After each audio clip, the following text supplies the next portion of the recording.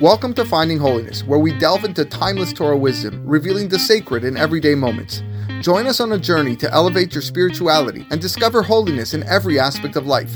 I'm your host, Rabbi David Kadosh, and together, let's embark on a path of spiritual exploration. I hope you enjoy this next episode. Okay, Erev Tov, we are continuing in Masechet Ketubot, second chapter, Mishnah Yud. Last Mishnah of the Perek. Mishnah says, "Ve'elu ne'emanin leha'id begodlan."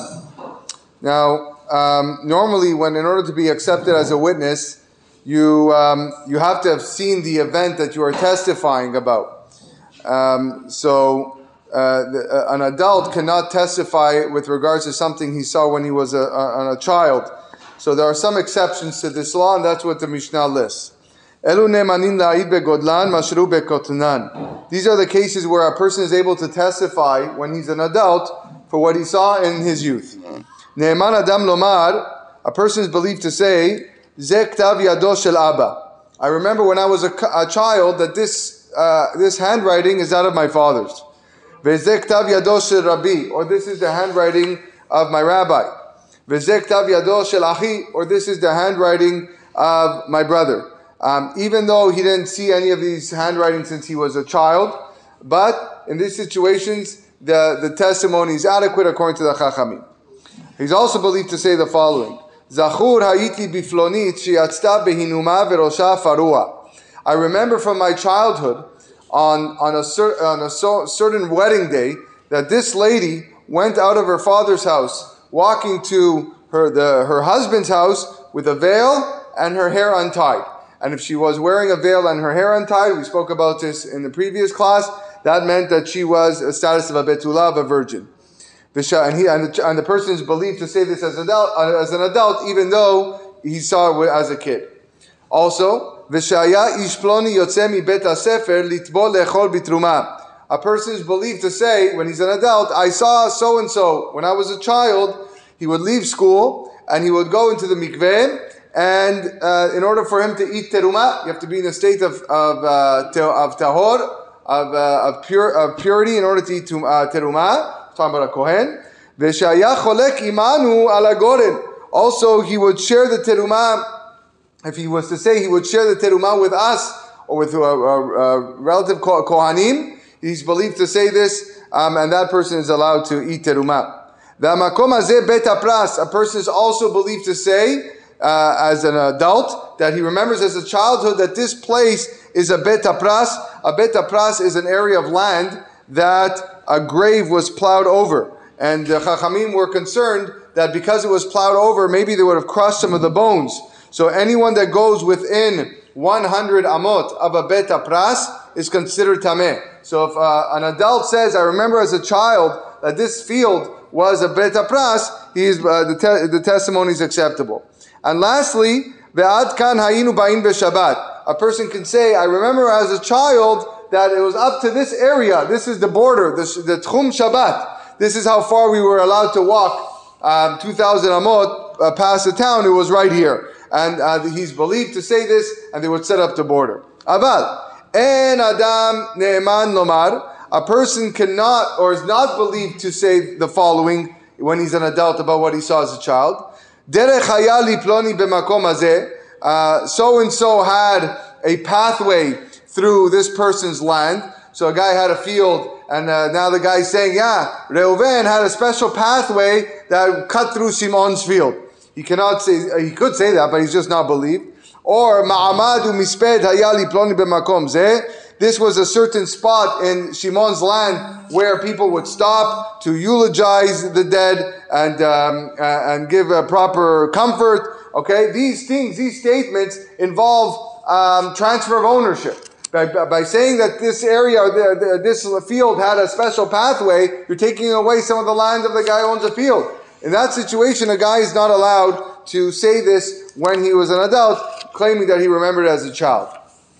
Okay, good. Mishnah Aleph Perek Gimel, new Perek.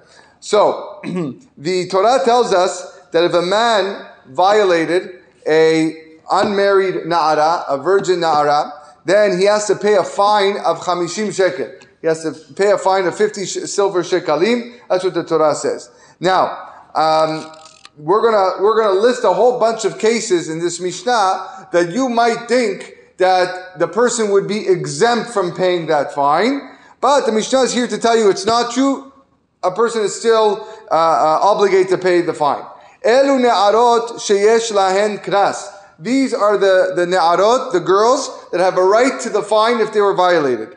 Haba al hamamzeret ve'al netina ve'al kutit. If someone cohabited with a mamzeret or a netina or a kutit, again the netina was we spoke about this. This was from the Givonim, time of Yehoshua. They were accepted wrongly, and then you have the kutim, which were people that settled in Eretz Yisrael towards the end of the first Beit Hamikdash. Okay, they converted into Judaism because they were afraid they were going to be killed. Okay, nevertheless, a person that violates one of these girls, a mamzer netina or a kutit, okay, you might think that, okay, they're really not part of the Jewish people, right? They're not, they converted strangely, and maybe I don't have to pay the fine if I violate this girl. No, you have to pay the fine. Yesh lahem knas.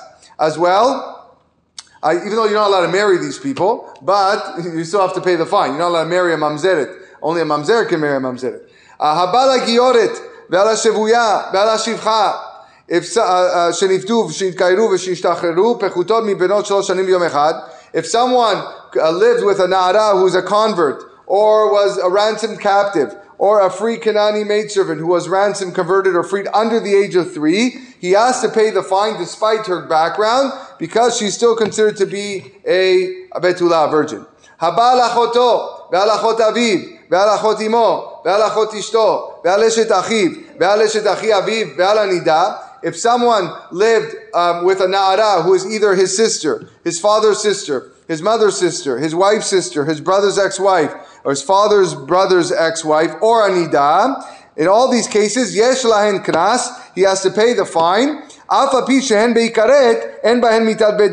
Because although they're forbidden to him under the midah of karet, they are not forbidden to him under the execution of betin, right? If the girl that he lives with is punishable by execution of the bedin, in that case, the rule is kimle de midraba mine. If you're already going to be chayav mita, you don't have to pay a monetary fine because you're going to die anyways. That's generally the rule. But these girls are chayav, by living with them you're chayav karet, you're not chayav mitat bedin. So chayav karet, you still have to pay the fine of 50 shekel. Let's do one more mishnah. Ve'elu she'en lahen knas. These following girls do not have the right to the fine. Habala gioret ala shevuya ve'ala shivcha sheniftu v'shinkayru v'shishtachreru yeterot benot shalosh shanim b'yom echad. If one lived with a na'ara who's a convert, a captive, a freed maidservant who had been ransomed, converted, or freed, if they're over 3 years in one day, in that situation, he does not pay the fine. Why? Because it's assumed that these girls are not virgins, they're not betulot. Rabbi Yehuda says, Shefuya shenifdet hari hi b'ktushata af al pi shegdola. A captured woman who was ransomed is presumed to have remained in her state of tehora, okay, meaning she was not violated by the people that kidnapped her, okay, and therefore we can assume she's still a virgin and you would have to pay the fine. Haba al bito, someone who cohabited with a na'ara who's his daughter. Al bat bito, or his daughter's daughter. Al bat beno, or his son's daughter. Al bat ishto, the wife's daughter. Al bat benam, or his wife's son's daughter. Or al bat bita, or his wife's daughter's daughter. En lahem knas. In these situations, you do not give a knas to the girl. Because a person that lives with these girls are chayav mita shemitato bidei bedin. He's subject to execution from the bedin. V'kol hamitchayev benafsho eno meshalem mamon. The rule is, like we said, anyone who is liable with his life does not pay money. Shnei emar, as the pasuk says, with regards to if men are fighting and they collide with a pregnant woman and she miscarries. The pasuk says, "Ano velo yeh ason ano she'anesh" in Parashat Mishpatim. The pasuk says that there is no fatality, meaning neither of the men were killed. He shall surely be punished. Meaning the man that caused the miscarriage has to pay the value of the fetus only because there was no fatality among the men. But if there was a fatality, if someone did die, okay, meaning one of the men killed another guy and then the fetus was also killed, then he does not pay the value of the fetus because he's already chayav mitah for killing another person. And therefore, and that's the general rule. If you're chayav mitah for the action that you did, there is no monetary fine involved with it.